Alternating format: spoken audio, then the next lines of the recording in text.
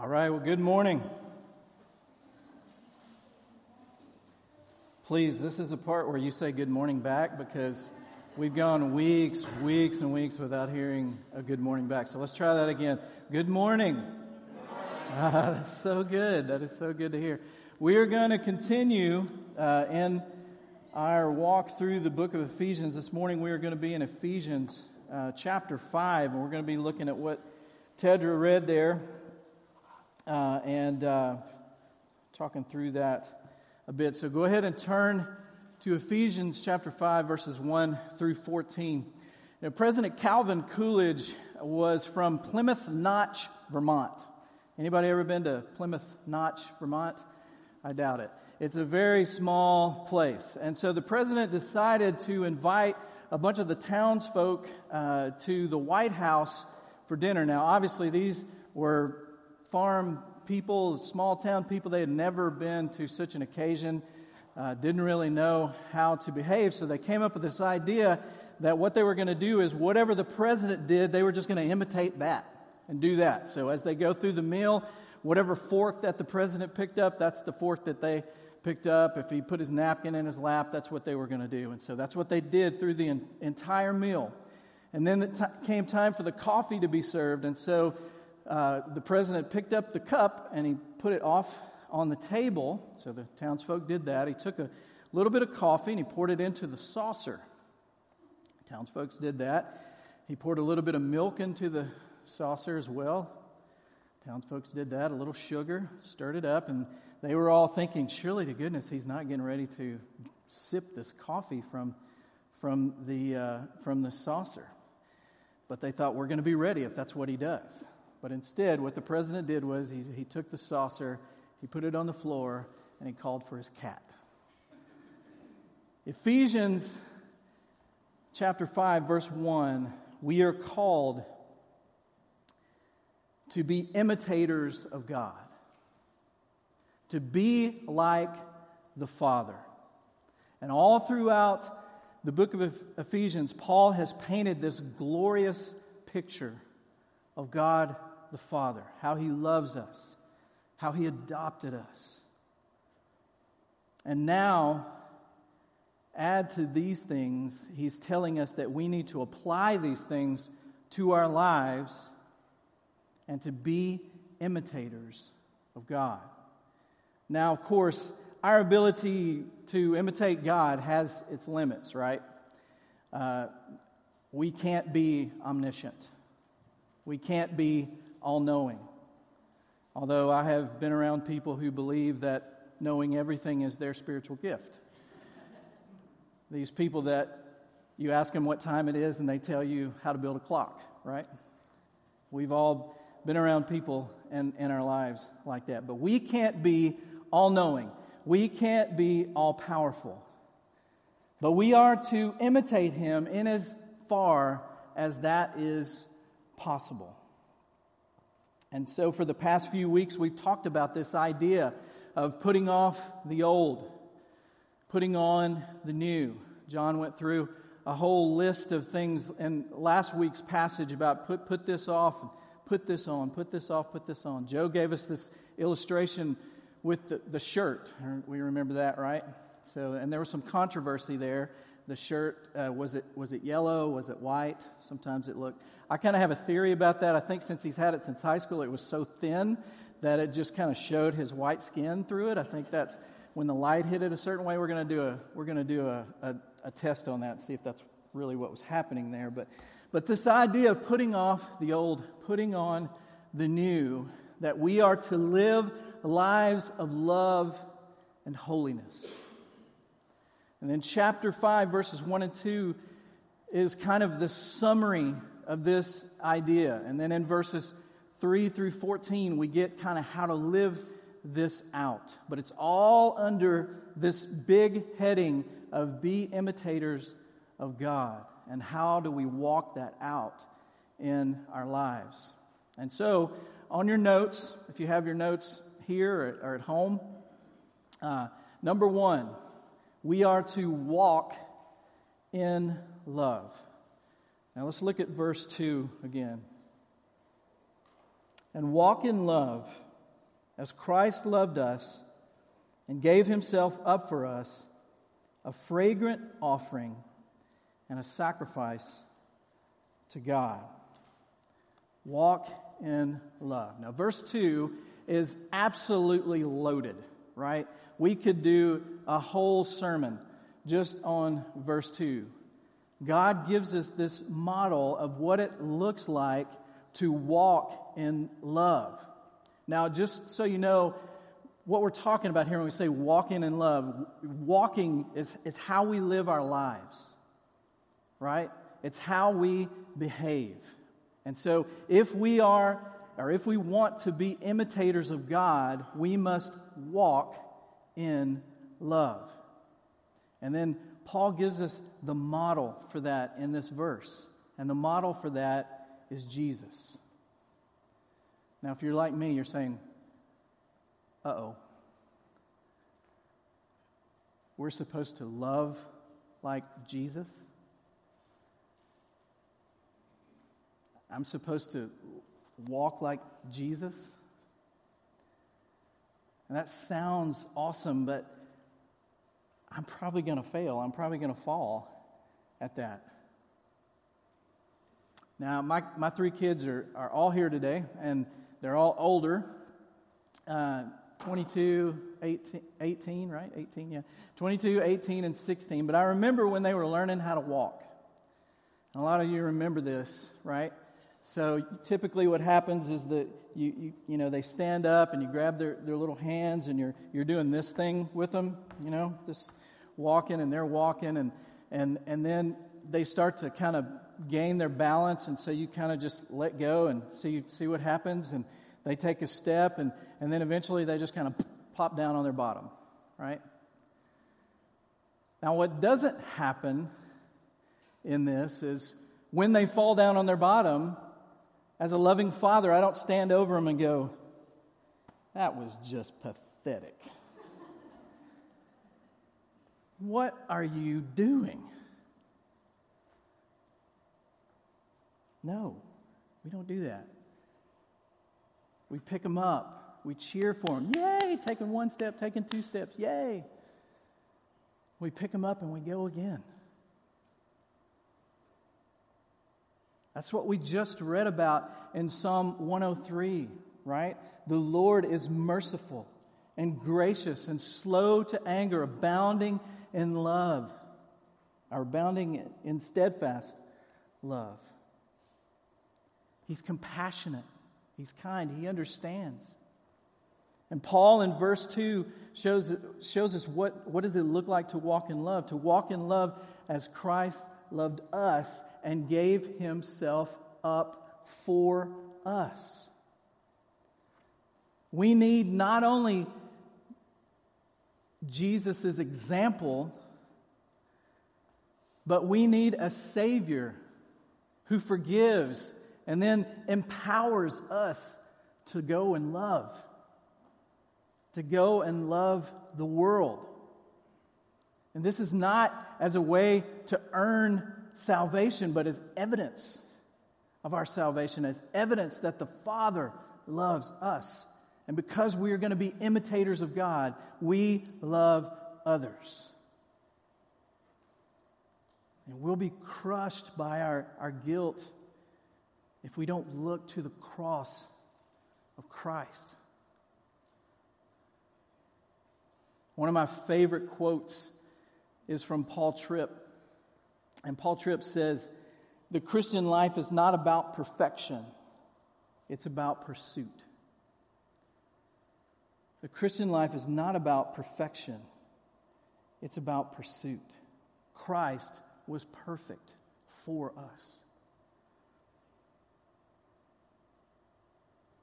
And this kind of love is not natural for us. We are wired for conditional love, right? Give this, get this. Do good, get good. Do bad, get bad. That's the way we're wired, right? It's not natural for us. But God's love for us in Christ is unconditional. And the Spirit of God then indwells us and empowers us to love sacrificially.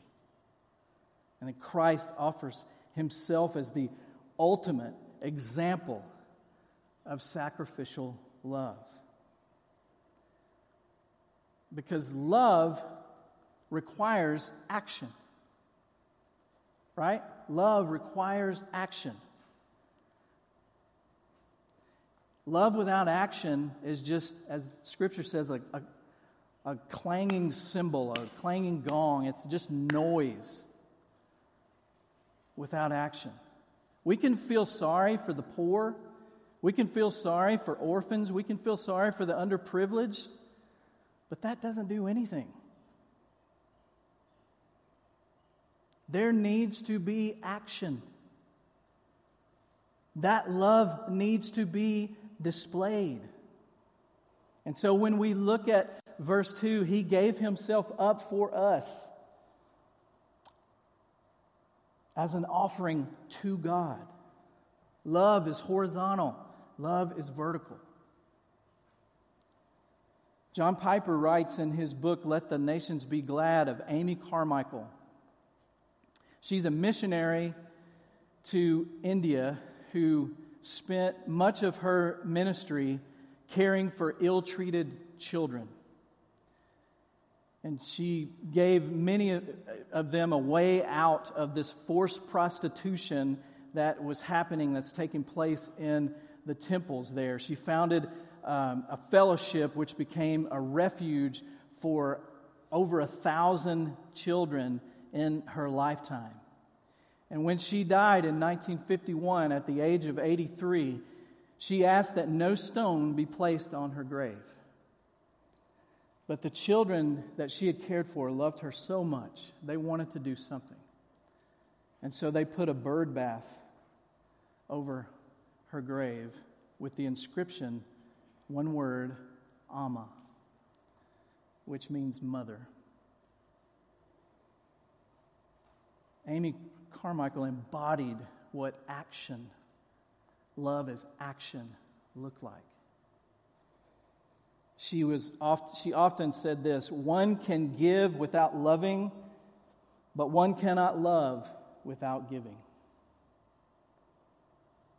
And so what do we do? How do we respond? Well, Paul tells us in another of his letters, Romans chapter 12, verse 1, he says, I appeal to you, therefore, brothers, by the mercies of God, to present your bodies as a living sacrifice, holy and acceptable to God, which is your spiritual worship. We are to walk in love. And next, number 2, we are to walk in light. In verse 3, Paul kind of shifts gears here a little bit, and he talks about things that we are to put, goes from things that we are to put on to things that we are to put off. And so, in other words, these things are the opposite of walking in love. And the opposite of walking in love is worshiping self over God. Clyde Cransford said this, selfishness is the essence of sin. Every sin is an expression of selfishness. Our actions always follow our heart. Look at verses 3 through 5 with me. But sexual immorality and all impurity or covetousness must not even be named among you, as is proper among saints. Let there be no filthiness, nor foolish talk, nor crude joking, which are out of place, but instead let there be thanksgiving. For you may be sure of this, that everyone who is sexually immoral or impure or who is covetous, that is an idolater, has no inheritance in the kingdom of God, of Christ and God. Now, many of us, when we hear these verses, and we say with broken hearts, yes, I have hurt others by doing these things. Or we say, yes, others have hurt me with these sins. And the command that Paul gives here is interesting.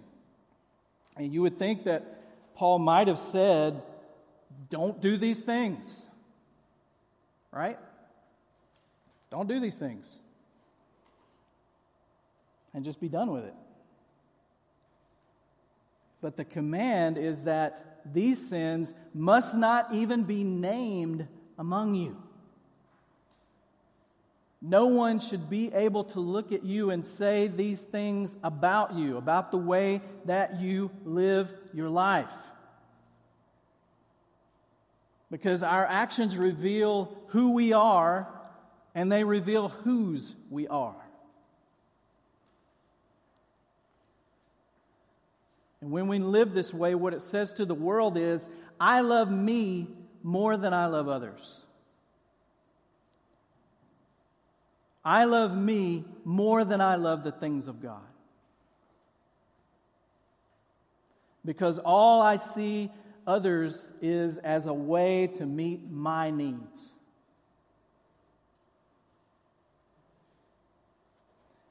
And Paul tells us what these things look like. And so we're just going to walk through these sins and make sure that we have a good understanding of what they are. So sexual immorality.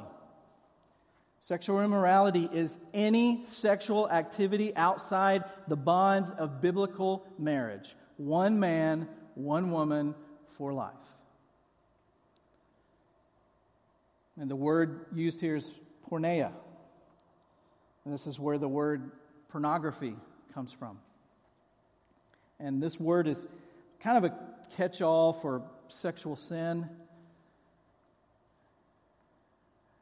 Kind of a word that's used that way. So anything outside the bonds of biblical marriage. It's things like fornication, adultery, homosexuality, pornography. Now listen, I want to just for a minute, I want to put on my student pastor hat here for just a minute.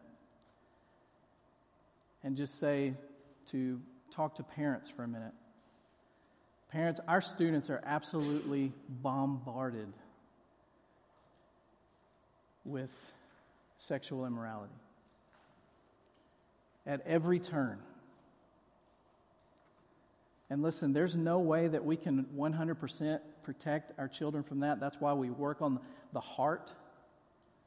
But there are things that we can do to help them in this fight. And so, parents, you need to be checking your students' phones. You need to be looking at those things. You need to set up site blockers and restrictions for them. Because I know that none of you would hand your child a pornographic magazine or a pornographic video. You wouldn't knowingly do that. But to give your child a phone that has no restrictions and no site blockers, that's exactly what you're doing. And this is not just a problem for young men.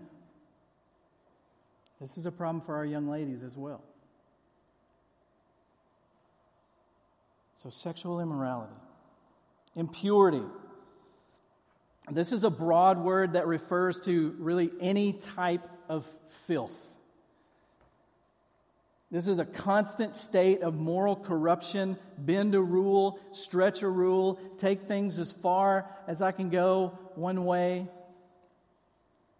as much as I can get away with, covetousness, greed, stealing, desiring situations that lead to impure or immoral pleasures.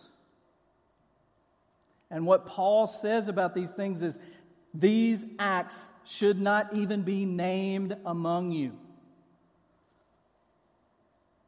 The NIV says it this way, not a hint. How close can I go? How far can I go? What can I do? Not a hint.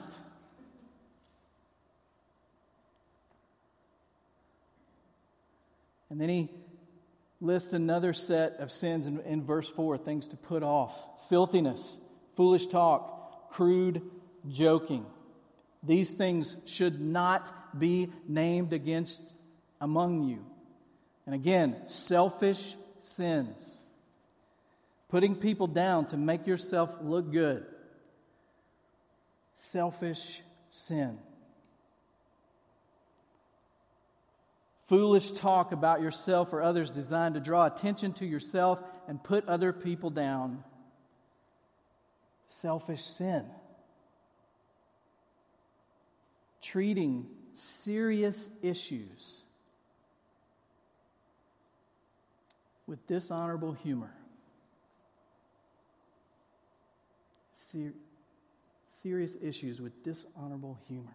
Selfish sin. This is not what unconditional love looks like. This is not what it looks like to be an imitator of God. In Ephesians chapter 5, in the first 20 verses, there's 20 different commands. And a lot of times when we get commands, our tendency is to push back. But listen, God is not anti-sex. He created it. God is not anti-money, anti-success, anti-joy. But He created us, and He knows what leads us to thrive and what leads us to destruction. We live in a cul-de-sac. We have been in the same house since 1999, and we bought the house because it was at the end of a cul-de-sac, and we have had a ball in that cul-de-sac, right? So we go out and we ride skateboards and we ride bicycles. All the kids learn how to ride their bikes there, and we've set up skateboard ramps for Jonah, and we've done all kinds, played basketball. We've just had all kinds of fun in the cul-de-sac, right? But when the kids were smaller, I took them up the road and said, okay, here's your boundary. Here's as far as you can go. This way, good. This way, bad. There's going to be consequences if you go this way. Now listen, I didn't do that because I wanted to deprive my children the joy of playing in the busy street. I did that because I know if they go into the street, that's going to be bad. That's going to be harm. And so this is what we see here. This is what we see. And look at verse 5 again. For you may be sure of this, that everyone who is sexually immoral or impure or who is covetous, that is an idolater, has no inheritance in the kingdom of God and the kingdom of Christ and God. You may be sure of this, Paul says. Those who persist in this lifestyle will not inherit the kingdom of heaven. Those who are unrepentant will not inherit the kingdom of heaven. Now, this is not to cause those who are in Christ to doubt your salvation. This side of heaven, we will struggle with sin. Yes, even these sins. And so if that's where you are, know that Christ has made a way. Again, the Christian faith is about pursuit and not about perfection. If that's where you are, stand up and begin pursuing God. Let's look at verses 6 through 10. Let no one deceive you with empty words, for because of these things the wrath of God comes upon the sons of disobedience. Therefore, do not become partners with them. For at one time you were darkness, but now you are light in the world. Walk as children of light. For the fruit of life is found in all that is good and right and true. And try to discern what is pleasing to the Lord. I want you to notice verse 8. Paul doesn't say at one time you were in darkness. He says you were darkness. And now you are light. You are changed. You have a new identity. You've put off the old, put on the new. Walk as children of light. And display that light by doing all that is good and right and true. Because God is good and right and true. And if we are to imitate Him, that is what we are called to do. Now, what this means is we're going to look different to the world. We're going to think different. We're going to speak different. We're going to act different. We're going to love different. We're going to interface with people on social media different. We're going to interface with each other personally differently. And when we face the choice to please God or please people, we're going to choose to please God. And I want you to look at the last few verses. We're not going to read those, but verses 11 through 14, Paul moves back into this more positive action of putting off the things of darkness, putting on taking light into the darkness. And we are to let our light shine, as Jesus says in Matthew 5:16. Expose darkness for what it is.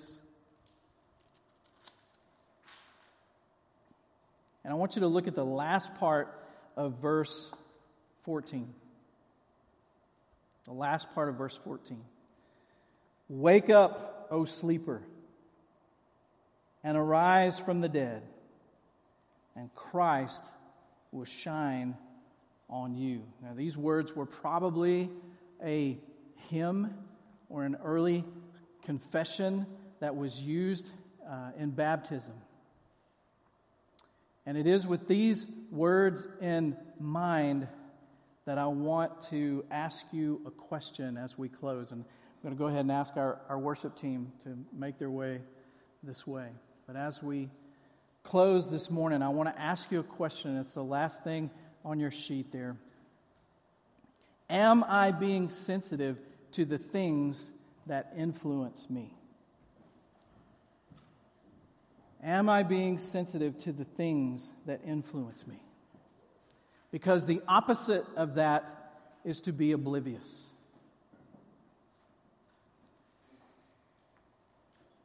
We can't walk in darkness and light at the same time. Oswald Chambers said this: to walk in the light means that everything that is of the darkness actually drives me closer to the center of the light. That means that we are not walking right up to the line of light and darkness, getting as close as we can. But instead, what it means is that when we sense any darkness, that we are exposed to darkness in any way, we run the other direction, towards the center of the light. That is Christ.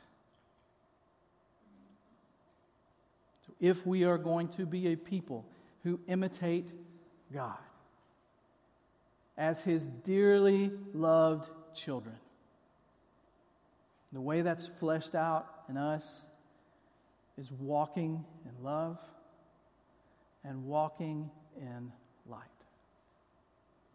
Let's pray.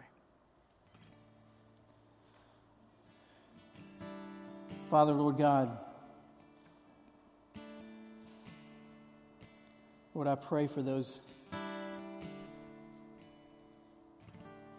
of us today who hear this word, and it's a hard word that Paul brings us.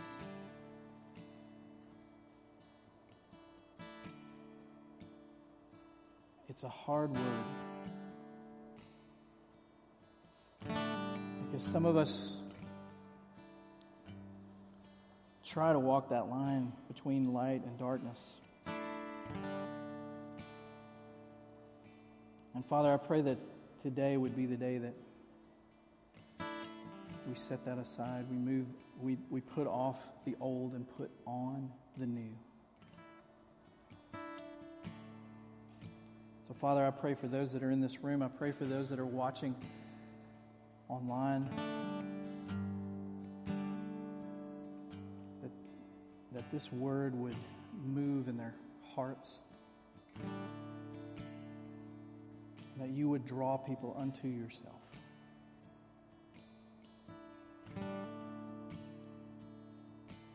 Help us to be people who walk in love and walk in light.